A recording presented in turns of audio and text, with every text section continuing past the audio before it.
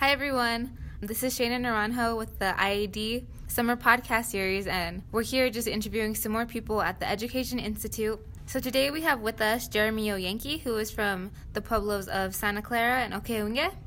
And Jeremy holds many hats, many titles, so I'm just going to mention a few of them. So he is the Ed Director of Santa Clara Pueblo, a part of the New Mexico Indian Education Advisory Council, Director of the Youth and Learning Department at Santa Clara Pueblo as well, and as a co-chair of the Education Committee for the All Pueblo Council of Governors. So if Jeremy would just say hi. Hello, everybody. So we're here today at the All Pueblo Council of Governors Education Institute, and we're trying to get as many interviews as we can with all the great figures that we have here. So, Shayna, do you want to open with a question? So also being from Santa Clara and also having once interned for the Department of Youth and Learning, I know Jeremy well, and I also know that this path was also kind of an unconventional path for him, but he's done a lot of things in relation to Indian education, but also just the work that he's done with Santa Clara Pueblo. So I just wanted him to kind of give like a brief overview of his background.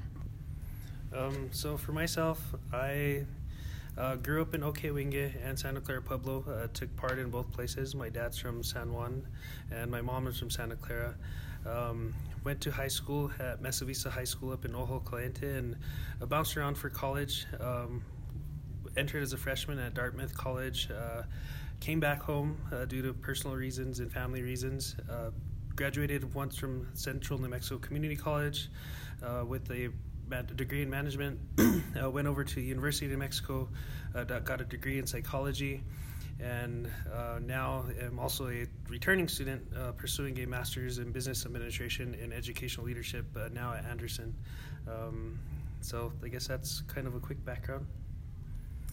And something that happened recently within Santa Clara Pueblo is that the elementary school there, formerly known as the Santa Clara Day School, in 2016 transferred from BIE status to a grant school status, and so Jeremy was also part of the group that was instrumental in making that change happen. So if you could also kind of speak to that as well. Yes, so in 2016 we had actually started a few years earlier with a partnership with Harvard University Native American program, their Nation Building 2 class, actually really diving into the needs of our Tewa language for the community. It was there where I met Michael Debrio, who was a graduate student in the class, and we actually started looking at what the community needed to do to revitalize, I guess, our language. And after doing a needs assessment with the community, finding out what the community wanted, we found that reestablishing our educational system at the K through 6 level would probably be the best avenue to help revitalize the language. So it was then when we started the process of actually converting the school using Public Law 10297 into tribal control at the point, and actually got it completely converted. July 1st, 2016 is when we were able to open the doors. Right now we are in the process of hopefully of moving it towards a dual language, 50-50 dual language school within 7 years. Right now, the first class that's going through it is now in the 3rd grade. Fortunately, my daughter was part of that first class, so it brought a very different perspective, looking at it as a education director, but then also as a father. And fortunately, we were able to keep Principal Mike Debrio after he graduated from Harvard, and he became the school's founding principal, and now he's moved on to the Lana Foundation, working on the education part as well, helping some of the surrounding tribes. So for the Hopewell Community School, which is the name that it's referred to as of now, what's kind of the mission or like the founding principles? So when we did the community assessment, we really found that the community wanted 4 big things. One, of course, was academic achievement. The other was holistic health, language retention or language speakers, and the 4th was actually being Kapo-minded, or having the Santa Clara Pueblo mindset. I think which really encompasses a lot of things, but within that was a big part of it was reciprocity, being able to give back to the community. So with that, Santa Clara, all of our educational programs, we've said we're always going to build contributing members of the community and also leaders. With that, our people have a lot of different avenues to contribute, whether they go out and get a doctorate or a lawyer's degree and bring that academic achievement back into the community. But you may also have somebody who becomes a janitor but is a traditional leader and may be the most important person in the Pueblo, so we've encouraged people to pursue their passions and also be able to contribute. I think Governor Chavarria captured that today, is using your special talent, to give back to the community. There's a lot of different aspects and avenues to contribute, not necessarily just in the Western concept, but and also our own traditional concepts as well, too. You've made some very interesting points, Jeremy. But I have one question for you, and that is, in the future, how do you plan to create jobs so that your students are able to come back to the community and really fulfill that goal of reciprocity and work for the community? We've done two approaches, and for me, I also oversee the high school and college prep programs as well. On the very pragmatic side, we have actually mapped out the economic fields and tried to project it for the next 20 years. So really looking at the local needs. The other part is, which one that people don't really know, is Santa Clara Pueblo is the biggest employer in Rio Arriba County. So we do have a great economic impact within the local region and within Rio Arriba County and the Espanola Valley. So we can impact that directly in several ways. We've used the economic mapping to actually guide our students, into what they want to do with their passions. Sometimes it's okay, well, if you want to be into gaming or management or policy, it's something you can do here.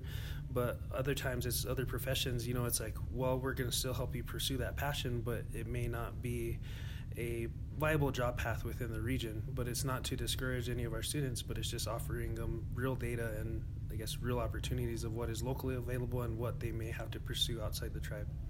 So thinking back to how New Mexico has just established its early childhood and education department, and also, for those of you who don't know, a lot of tribes will have a Head Start and also an elementary school. Santa Clara also has both. So I want Jeremy to kind of say a little about what's happening in terms of the Head Start school that's currently in Santa Clara. Since we've really built the Coppell Community School, or KCS as we call it, as our anchor point, looking at education and also language retention, we are now really focused on early childhood education. So right now, one of my big projects is actually rebuilding and revitalizing our Head Start office.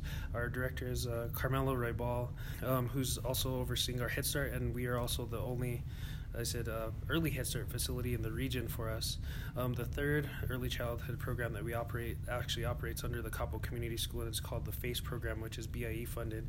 So right now, the Senate Bill 22, which actually set up the early childhood department, we've really been looking at it, and trying to see how we can utilize local funds, state funds, federal funds, and actually overlap it to create, universal pre-K programs for our community. Right now, I would say we're probably 3 or 4 years ahead of what the state is trying to do overall, and we're actually trying to create options for our parents as well too, because Head Start may work for you. If not, let's get you over to FACE. We're trying to co-recruit and also, get into the prenatal education of our students, because now even our first group of couple kids are coming back, and actually our young parents as well too. So we've actually seen that entire cycle go through. But right now it's actually been very helpful, because under the guidance and wisdom of the Santa Clara Pueblo Tribal Council, with my position created, I now actually get to oversee everything from prenatal home visiting all the way through grad school. Recently being named the co-chair of the Education Committee of the All Pueblo Council of Governors, who, in collaboration with the Leadership Institute, put on the Education Institute that we were all in attendance today for, kind of going from a single pueblo into kind of representing the collective voices of the 19 pueblos in New Mexico as a co-chair of the Education Committee. What has that been like? I would say it's intimidating in some fashions to move from, basically checking out basketballs a few years ago, moving into this role where, you are representing 19 sovereign governments and trying to find collective voice and the collective needs of the tribal governments. It's been a learning experience, but with the governors providing guidance, particularly Governor Chavarria and also Regis Pecos, who is our chair of the committee.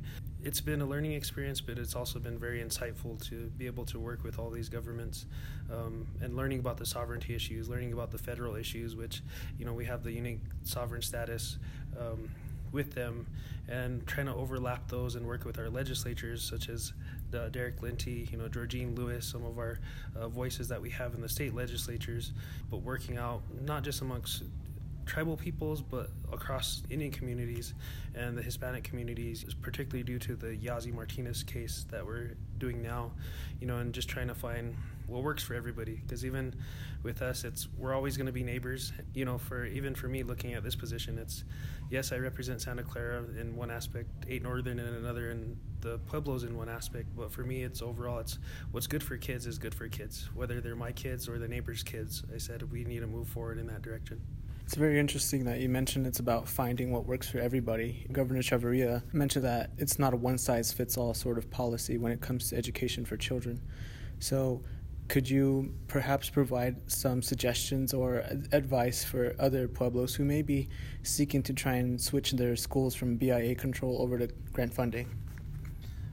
I think there's different aspects that people need to move forward, and I think for a lot of tribes, we call that Kapo-minded, but for their respective tribes, whether it's being Kiowa-minded or Acoma-minded, I think their tribes really want that.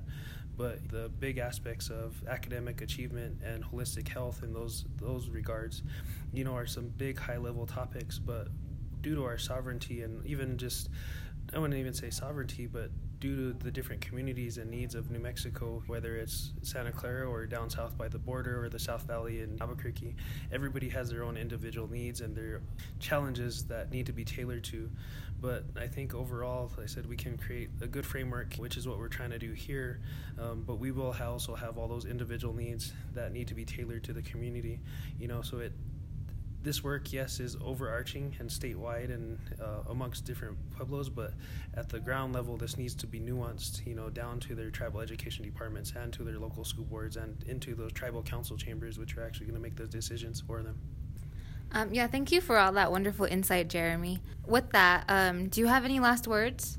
Well, for me, even being here and actually being here while Secretary Bobroff got named into her interim position, a couple years ago during my Kellogg fellowship, we were asked to provide insight, in 6 words, and one of the sentences that I came up with, which I just got reminded on my Facebook that got popped up by former poet laureate Hakeem Bellamy, was take chances on people who care.